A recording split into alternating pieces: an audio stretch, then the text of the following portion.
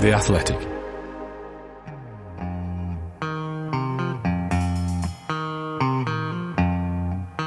The only way to score is, of course, to play with a handbrake off. Hello, I'm Ian Stone. Welcome back to Handbrake Off, the Arsenal podcast brought to you by The Athletic. Yes, we've had a month off from the financially tainted world of Premier League football to watch the purity and probity of the World Cup in Qatar. We are recording this podcast 2 days after the World Cup final, where, in a fairy tale finish, I think we'd agree, the biggest gang of cheating, housing footballers on the planet helped Lionel Messi to victory. And if there was one thing that all football fans dreamed of, it's the greatest player in the world wearing a traditional Middle Eastern costume, raising aloft the World Cup.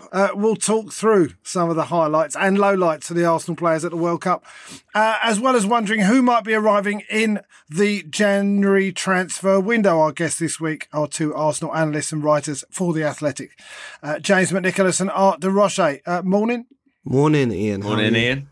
Morning. I'm pretty good, actually. I'm quite excited, looking forward to the return of the Premier League. But we'll get to that. I should say I was slightly cynical about the fairy tale of Lionel Messi winning the World Cup, but outside of France, and I should say, including my house, it was almost universally celebrated as a beautiful ending to a great career. So before we get going, what's your favourite Arsenal-related football fairy tale? James, I'll come to you first.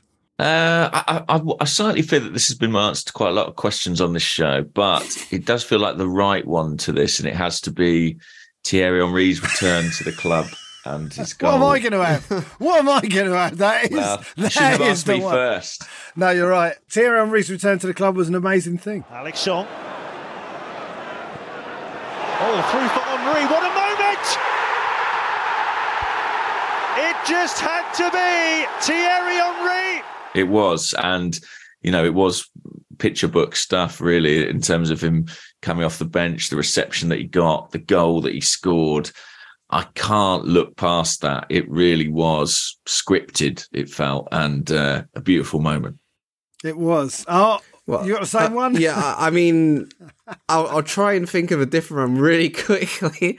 I guess to go with the current team, whenever Emile Smith-Rowe or Bukayo Saka score, I feel like it's a fairy tale moment, because I don't know, and I don't mean this to knock the other players, but whenever it's one of those two that scores, it does feel a bit different, especially if it's at the Emirates. The energy just kind of is ramped up 1,000 notches, I feel. Them both scoring against Tottenham in the 3-1 at home, when we got one of the first inklings of what something special might be happening. Tottenham get battered and all that, singing that song for the entire game. Yeah, I had Thierry Henry against Leeds. Also, by the way, against Sunderland as well, when he scored the winner in the last minute from Arshavin's cross. And I like the away fans get something special as well, really, because that's a long journey up there. And he went and celebrated in front of them in that really weird blue and black sort of check shirt or whatever we were wearing. Go on. I actually bought that this year. Shout out to classicfootballshirts.com. It's one that I've wanted for ages, and it was on there.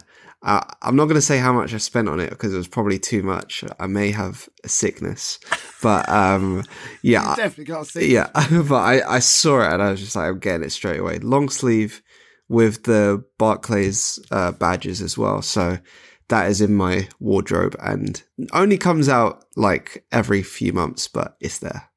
Still, there it is. I had a nice moment the other day. I was just messing about in my son's room, and I noticed he had a 1979 Cup Final shirt, yellow and blue Cup Final shirt, just sitting there. I had no idea he'd bought it. And there's something, I'm proud of him anyway, but that was another moment. You go, oh, proud of your son. Well done. Thierry Henry! It just had to happen, didn't it?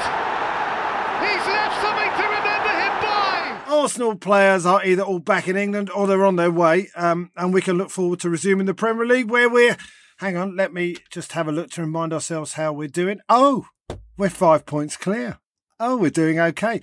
It is worth asking how our boys did at the tournament, though, at the World Cup, and what impact the World Cup will have on the rest of Arsenal's season. Art, you wrote a piece for The Athletic examining how the Arsenal players got on. The nearest we got to the trophy was William Saliba as a non-playing substitute for the losing team in the final. Let's start with him.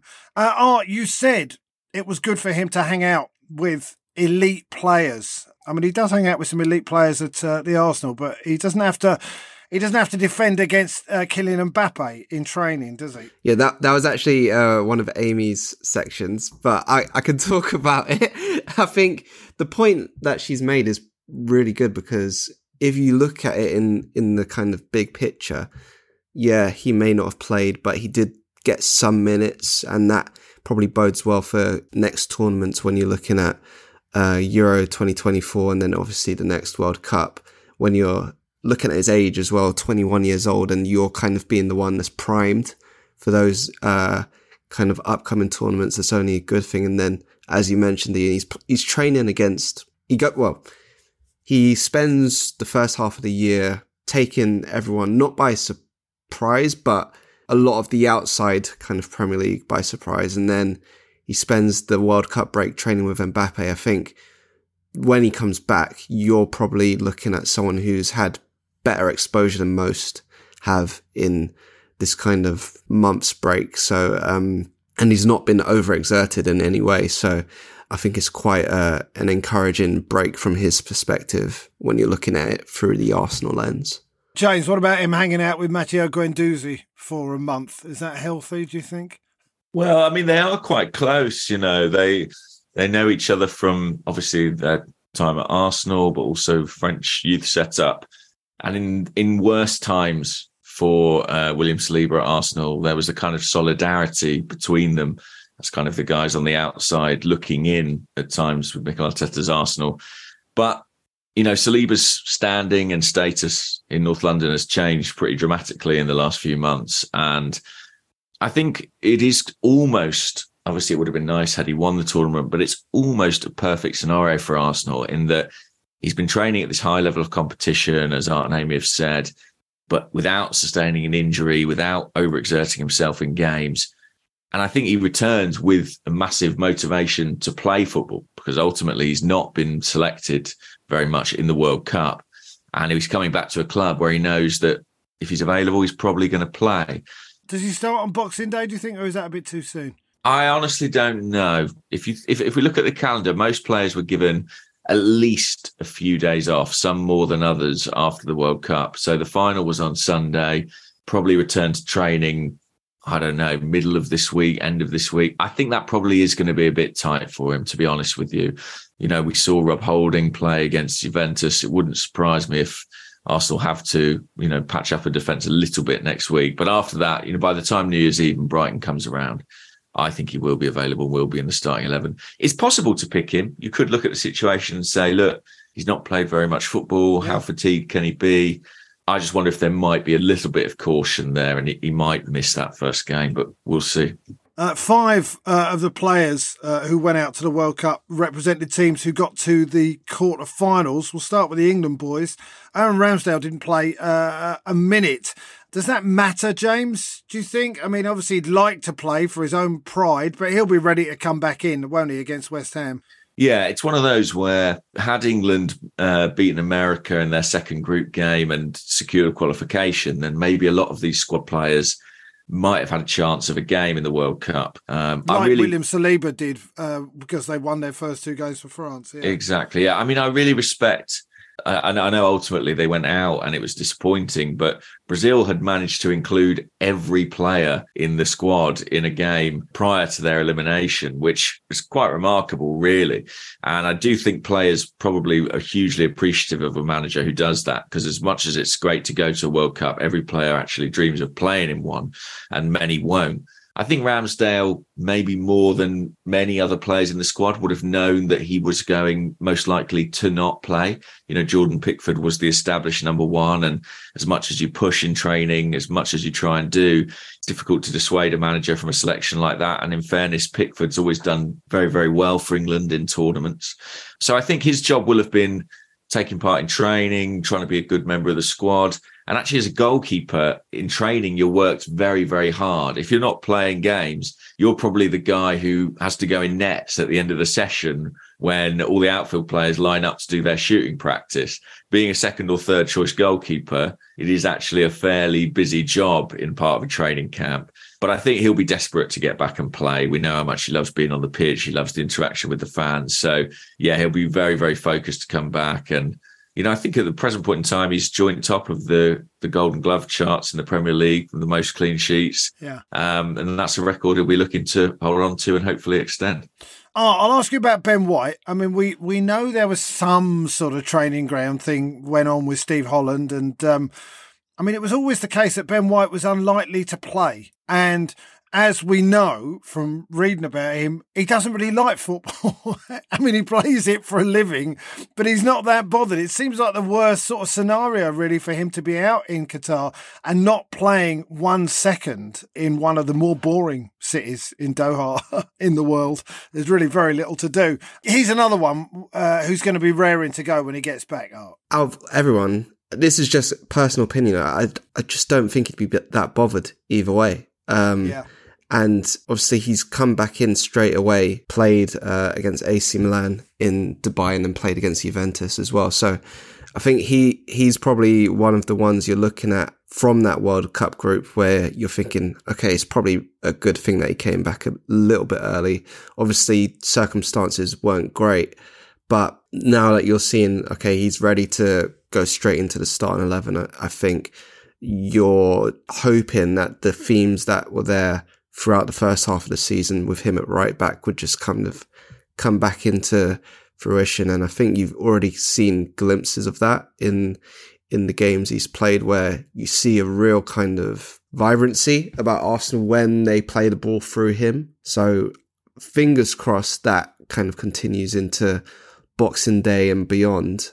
Yeah. And as for Bukayo Saka, named in L'Equipe's team of the tournament, James, are we in danger of taking him for granted a little bit? I mean, we still haven't got his new contract sorted, but we obviously weren't going to do that while he was away.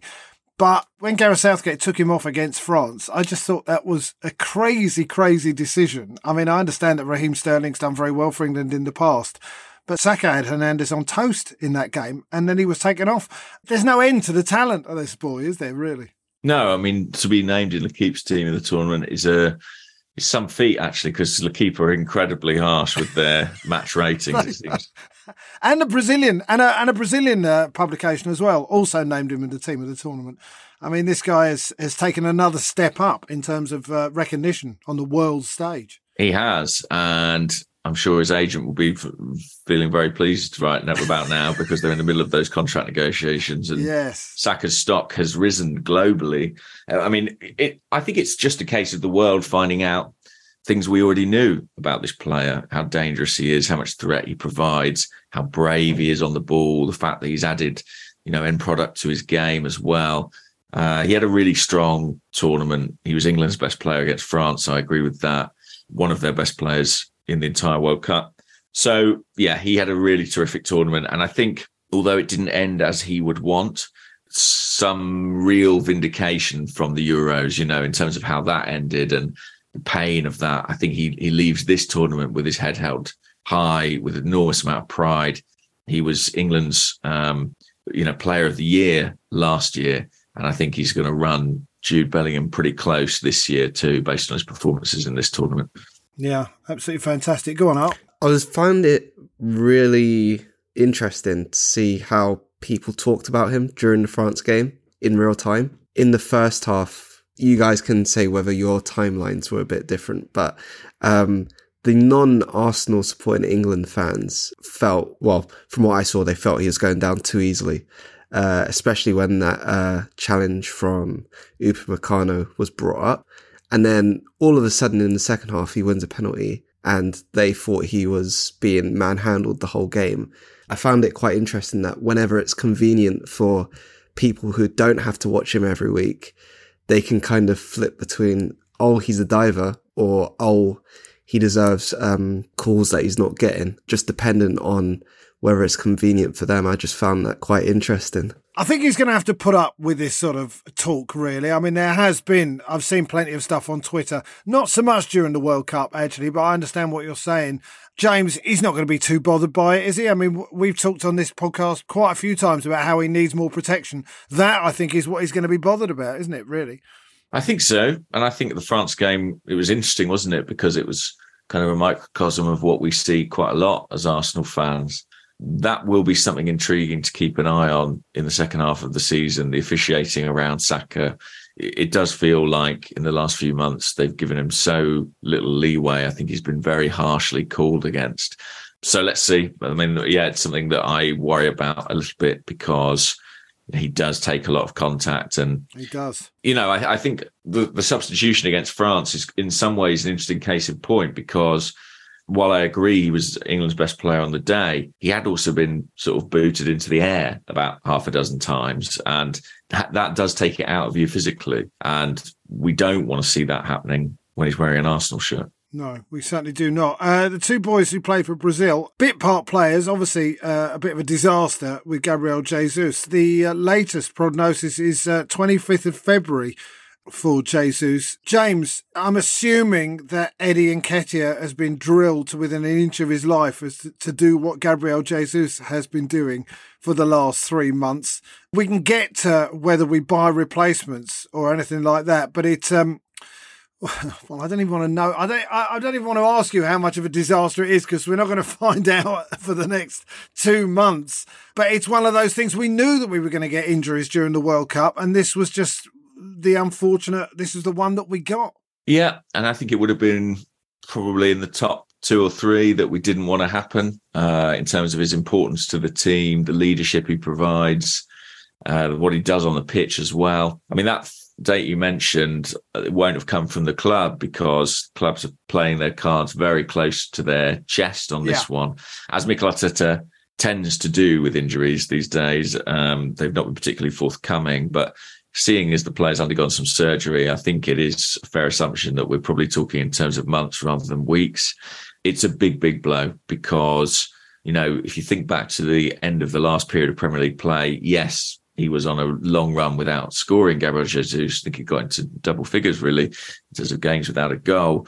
We were spending every week eulogising about his all-round contribution. And that's the task for Eddie now. I actually think that Eddie will score goals in this period. He's more of a goal scorer than Jesus, isn't he? Arguably. I think his poaching instincts are very strong. I think he was quite unlucky not to come away from the friendly against Juventus with at least 1 goal, maybe 2. And I think he'll score goals. The question is, can he match everything else Jesus provides? The dribbling ability, that relentless pressing work rate, the intelligence in terms of leading that press, when to do it, when to not. And, you know, what he brings in terms of his character and understanding what it takes to win. That's what's going to be, I think, hardest for us to cope without. It's going to be really interesting, though. And you know, Mikel Arteta has huge faith in Eddie Nketiah. He has since the day he arrived. He's spoken about his quality, his intention to keep him at the club. He ultimately got his way at the end of last season, signing him to a new long-term contract. Presumably, this is the exact scenario that he envisaged as a possibility when he did that. And it's over to Eddie now to deliver. He did deliver at the back end of last season. Arguably, this time it's even more important. Quite. Actually, he delivered particularly against West Ham, who are our first opponents back in less than a week's time. Gabriel Martinelli only played a bit part. I saw he had a good header saved in a group game, but that was, I think, his only minutes. According to the stuff I've read, he's back in training and he's got a big smile on his face and he can't wait to get going. He's going to explode back into Premier League action, isn't he? Yeah, he's another one where you probably saw he got more minutes than most of the Arsenal guys, or not most, say players like Ramsdale and others, but not too much. So probably just the right amount, I'd say, where he's probably a similar one to Saka, where the world kind of finally realised, or at least the world who were watching Brazil finally realised what Arsenal fans were talking about, because especially in the first half of this year, there have been a lot of fans outside of Arsenal who've kind of taken the mickey out of the way he dribbles, because it's not the most pleasing on the eye, but as Arsenal fans have realised, it's very efficient, and he just took that into his Brazil form. And I think basically Mikel Arteta said that he was at the game on Saturday, obviously watching it, and is ready to come back in. And I think, especially considering we don't know the extent of Reiss Nelson's injury when he was forced off against Juventus, I think that could be massive, that Martinelli kind of comes in and hits the ground running. Quite. And also about whether Emile Smith-Rowe is actually fit to start in the next few weeks. 3 Arsenal players got knocked out in the round of 16. Matt Turner, Takahiro Tomiyasu and Granit Xhaka. I want to just ask about Tomiyasu. He wasn't fit, was he, James, going into the World Cup? I mean, he was part of the squad. They beat both Germany and Spain, but he didn't feel he played that well. No, he was very down, wasn't he, in his comments after the game? And he didn't start either of those games, I think I'm right in saying, against Germany and Spain. You know, I'm a little bit worried about Tomiyasu from the physical perspective, because I think you could mount a case that he's not really had a sustained period of being fit for best part of a calendar year. He's kind of been in and out. I think Mikel Arteta said the other day, Art will know better than me, but that he had a problem still and what hadn't been training the last couple of days. So I think he's a bit of a close call for West Ham. I just desperately hope that he can have a bit better luck with his injuries, because we know how good he is when he is available. Quite. And finally, Thomas Partey got knocked out in the group stage with Ghana. But the only good thing, I think, was that it also knocked out Uruguay and made Luis Suarez cry. And I think that the whole of Africa would have enjoyed that moment. Just before we leave the World Cup, just brief thoughts on the World Cup. It was the right ending, Art, wasn't it? I mean, in the end, I don't really want to love this Argentina team because, I mean, Romero and Paredes and Otamendi, I mean, my God. But Lionel Messi winning the World Cup in one of the best finals I've ever seen, it was a joyous thing, wasn't it? Yeah, I think you're right. It's probably just about by a smidge the right ending because it's Messi. If it wasn't Messi, then I don't think there would be any discussion. But as a whole, I really enjoyed the World Cup. I think it was probably one of the best in terms of entertainment that I could really remember. So yeah, I think hopefully the kind of next tournaments are able to live up to it. I don't know if they will be able to. But one thing I feel like we saw from the final was Kylian Mbappe is going to come back with a vengeance. And I'm going to look forward to that very much. It's really something to watch. And James, as for the stuff outside of it, you know, the human rights concerns, the fact that being gay is illegal in Qatar.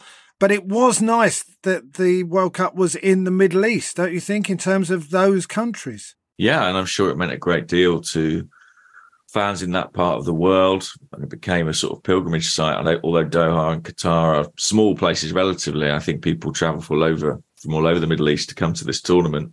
Yeah. And it is important that football, you know, as FIFA have made the point many times, goes to new parts of the world, takes the tournament elsewhere, and that they can build a football infrastructure in those places in doing so. I still think it's, there's a but, isn't there? And, migrant worker deaths. I mean, it's horrendous. Absolutely. And I certainly felt conflicted about the tournament. From a football perspective, I can come away from it looking at the outcome like you and think, well, it's probably the right one, the fairy tale finish for Messi. And as Art says, you know, that final became a duel really between two star players in a way that's quite rare in football. It's rare. A team game to see two individuals going head to head like that. And I think ultimately the reason I'm sort of content this was the right outcome is that this was Messi's last chance, whereas Mbappe, I think we can say with some certainty, will come again. He will. And by the way, the fans of Argentina and Morocco, and I think Saudi Arabia as well early on, they made it. I think there was quite a lot of, it felt quite plastic in a lot of ways. There wasn't a lot of atmosphere as far as I could tell, but those sets of fans made it something. And I guess we should be grateful to them. This is Handbrake Off, the Arsenal podcast brought to you by The Athletic.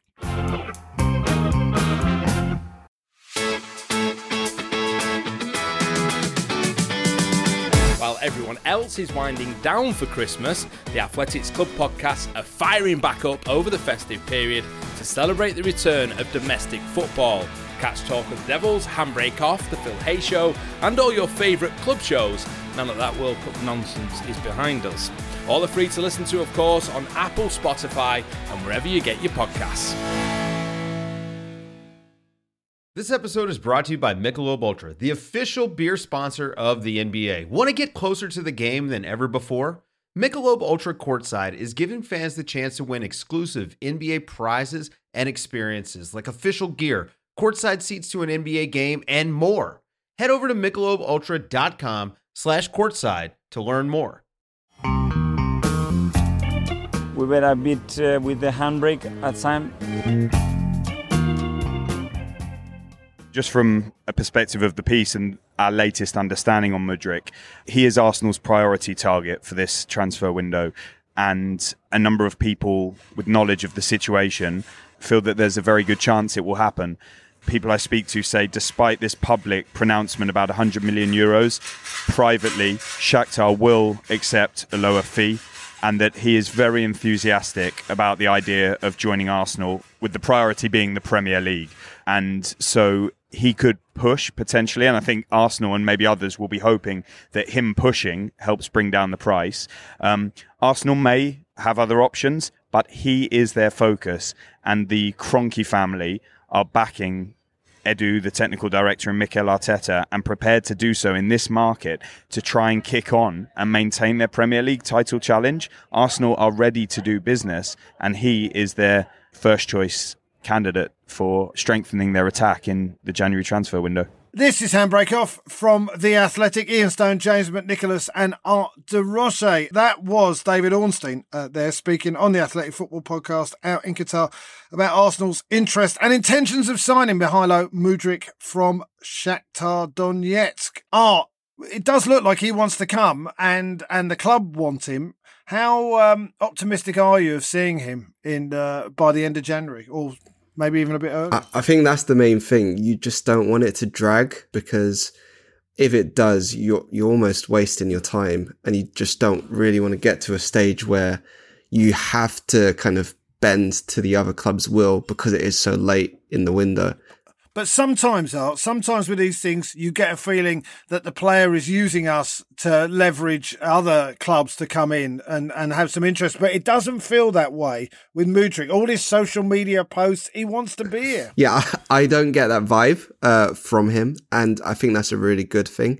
And obviously the interest isn't new either from Arsenal. They were looking at him in the summer. So there's kind of, I guess you'd call it goodwill from both ends.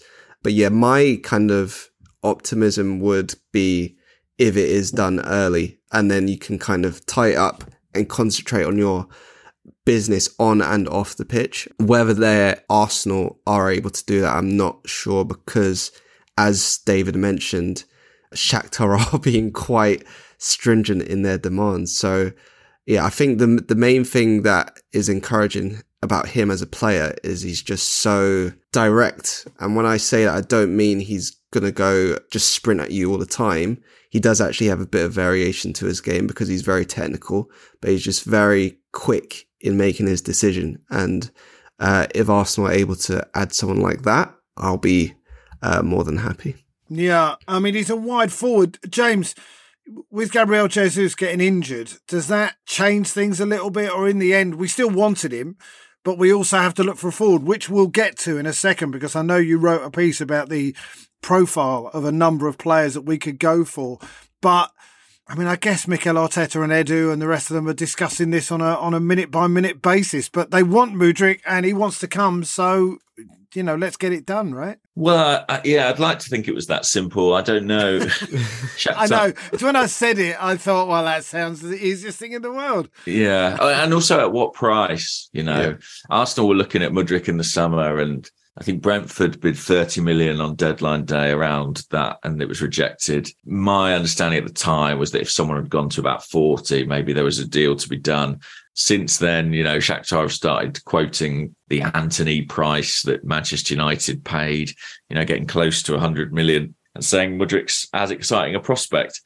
I think at that kind of price point, you know, this stops looking like the right deal for Arsenal. So it'll be interesting to see how much of that is posturing and whether there's a deal to be done for a more reasonable fee. There are people involved who seem to think that's possible, but that kind of brinkmanship can take time. And Shakhtar are a club who are quite stubborn sellers. They know the value of their players and they can hold on to them.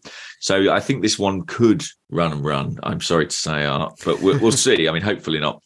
I think Arsenal needed a wide player for some time. They were looking at adding one in the summer. Only the injuries to Mohamed El-Neni and Thomas Partey caused them to pivot to trying to add a central midfield player.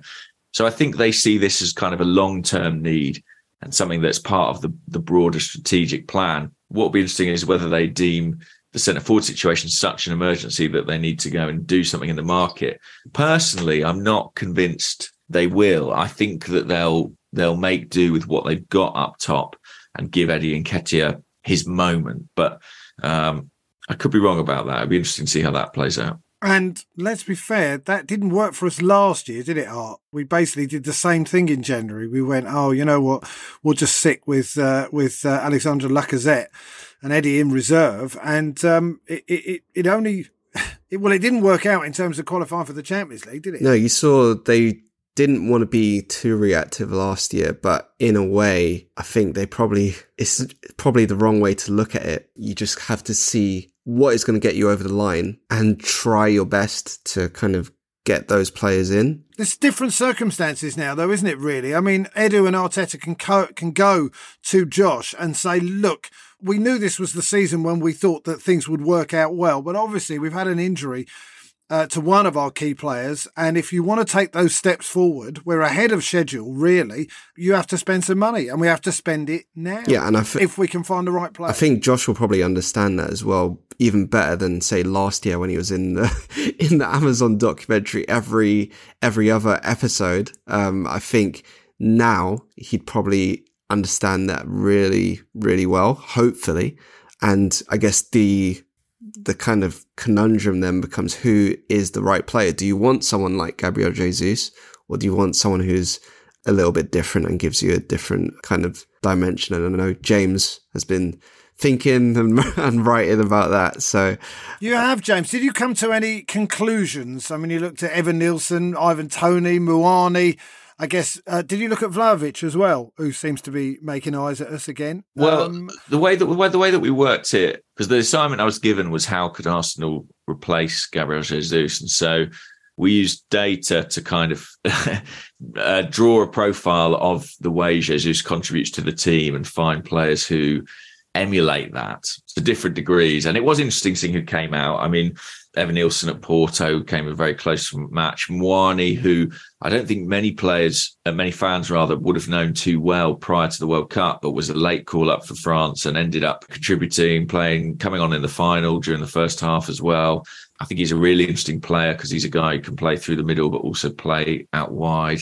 He made the difference, didn't he, in the final as well? Well, he did, right up until Emi Martinez produced one of the greatest saves I've ever seen, I have to say, in context. Yeah. Absolutely phenomenal save. And, credit to Emi, who's really done well for himself. World Cup winner now. But I think what's interesting is that if you're looking at adding a centre-forward in January, yes, you could say who can emulate what Gabriel Jesus does. But I think if you look at Eddie, stylistically, while his execution and his productivity might be different to Jesus, I think stylistically he is capable of sort of similar traits. I do wonder if you're going to add a centre forward, if there's a room for someone who's quite different in profile to Gabriel Jesus. Could you Olivier Giroud? Yeah, exactly. Bring him back. I mean, you joke, but someone in that mould, I do think, could be an interesting counterpoint, because you've got to think, if you sign someone at this point in time, how do you justify their continued inclusion in the squad? And I think with Arsenal being able to name so many substitutes these days, the possibility of adding a striker who's very different stylistically, who can give you a different type of presence in the penalty area, is really exciting. And for example, I mean, someone who came up on our list as someone who makes an overall contribution to the team was Ivan Toney. But if you think of Ivan Toney and Gabriel Jesus, they're actually stylistically quite different and potentially quite complementary. You could see two players like that potentially in the same team, or playing as a partnership, or Toney coming on and adding a very different dimension to the Arsenal attack. I think there is room in the squad for an addition like that. It's just whether or not Mikel Arteta and Edu see it that same way, and whether or not it's financially possible alongside what else they want to do. I'm sure we'll be talking about this a lot more in the next month and a bit. For the Arsenal women, well, it's a couple of things, really. Nominations have been announced for a Sports Personality of the Year. Beth Mead, my son told me this, she's something like 80-1 on to win because of her fantastic contribution in the Euros in the summer. Obviously, she got a long-term injury, and then Viv Miedema ruptured what turned out to be her ACL. I mean, talk about the Arsenal men needing forwards. The Arsenal women, probably their need is even greater. Yeah, it was both of them really annoying, because not just because of who got injured, but the kind of what was going on in each game at the time. Both late on in each half, not really the most kind of aggressive tackles, or not even a tackle on Miedema, just kind of a stretch for the ball. And you get the one injury that you don't want. And I think going into, say, January and the rest of the season as a whole, they have got like attacking threats that have been performing well, even when both of those players have been fit. You look at Stina Blackstenius, and what's really stood out for me is her channel runs. She was doing that very early on in her Arsenal career, but even in the last few weeks, I think if you look at the Juventus game at the Emirates, that's where Arsenal's winner comes from. And you'd say they're probably more unselfish runs. And then you've got Caitlin Ford as well, who's probably been the driving force of the attack for the better part of 3 months, really. So they still have players there who are able to threaten teams. I just think if you're looking at depth, if you want to properly challenge for the WSL this year and go, obviously they've qualified for the quarterfinals of the Champions League, but if you want to go into the even latter stages, you may need to kind of pad out that front line a little bit more.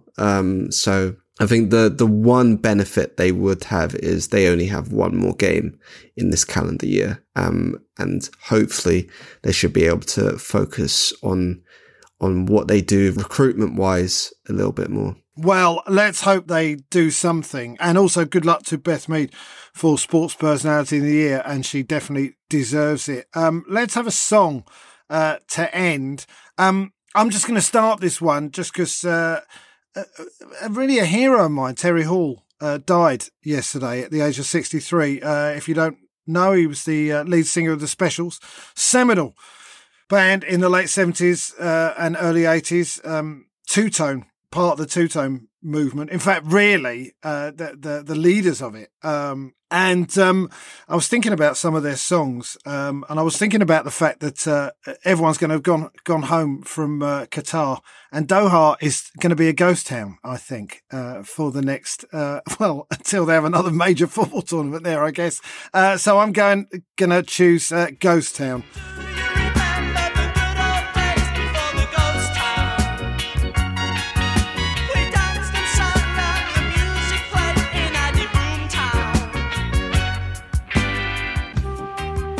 James, what you got? Yeah, that's a great choice. I was potentially thinking about doing something for the Specials, but it's Christmas coming up. So I'm going to pick a Christmas song. I'm going to go for Stop the Cavalry by Jonah Louie. But ironically enough, I hope the Cavalry don't stop. I hope they arrive in the January transfer window. So there you go. Nice. What have you got, Art? I'm not really going to take the piss today. No, you're not. No, I was thinking to, but I'm just going to go for a calm one in the kind of build up to Boxing Day. Resonance by Home, because it's quite a calming song, and it's one where I think if you're driving or if you're just doing something, you can kind of drift away. And I just want to drift, fast forward to Boxing Day, and let's get underway. Yeah, let's get going. Quite. Thanks, James. Thanks, Art. Thanks to Guy, our producer, and thanks to you guys for listening. And happy Christmas, everyone. Happy holidays, as you say now. And see you on the 26th on Boxing Day. This has been Handbrake Off, the Arsenal podcast brought to you by The Athletic. I'm Ian Stone. Have a good week. Ta-ra.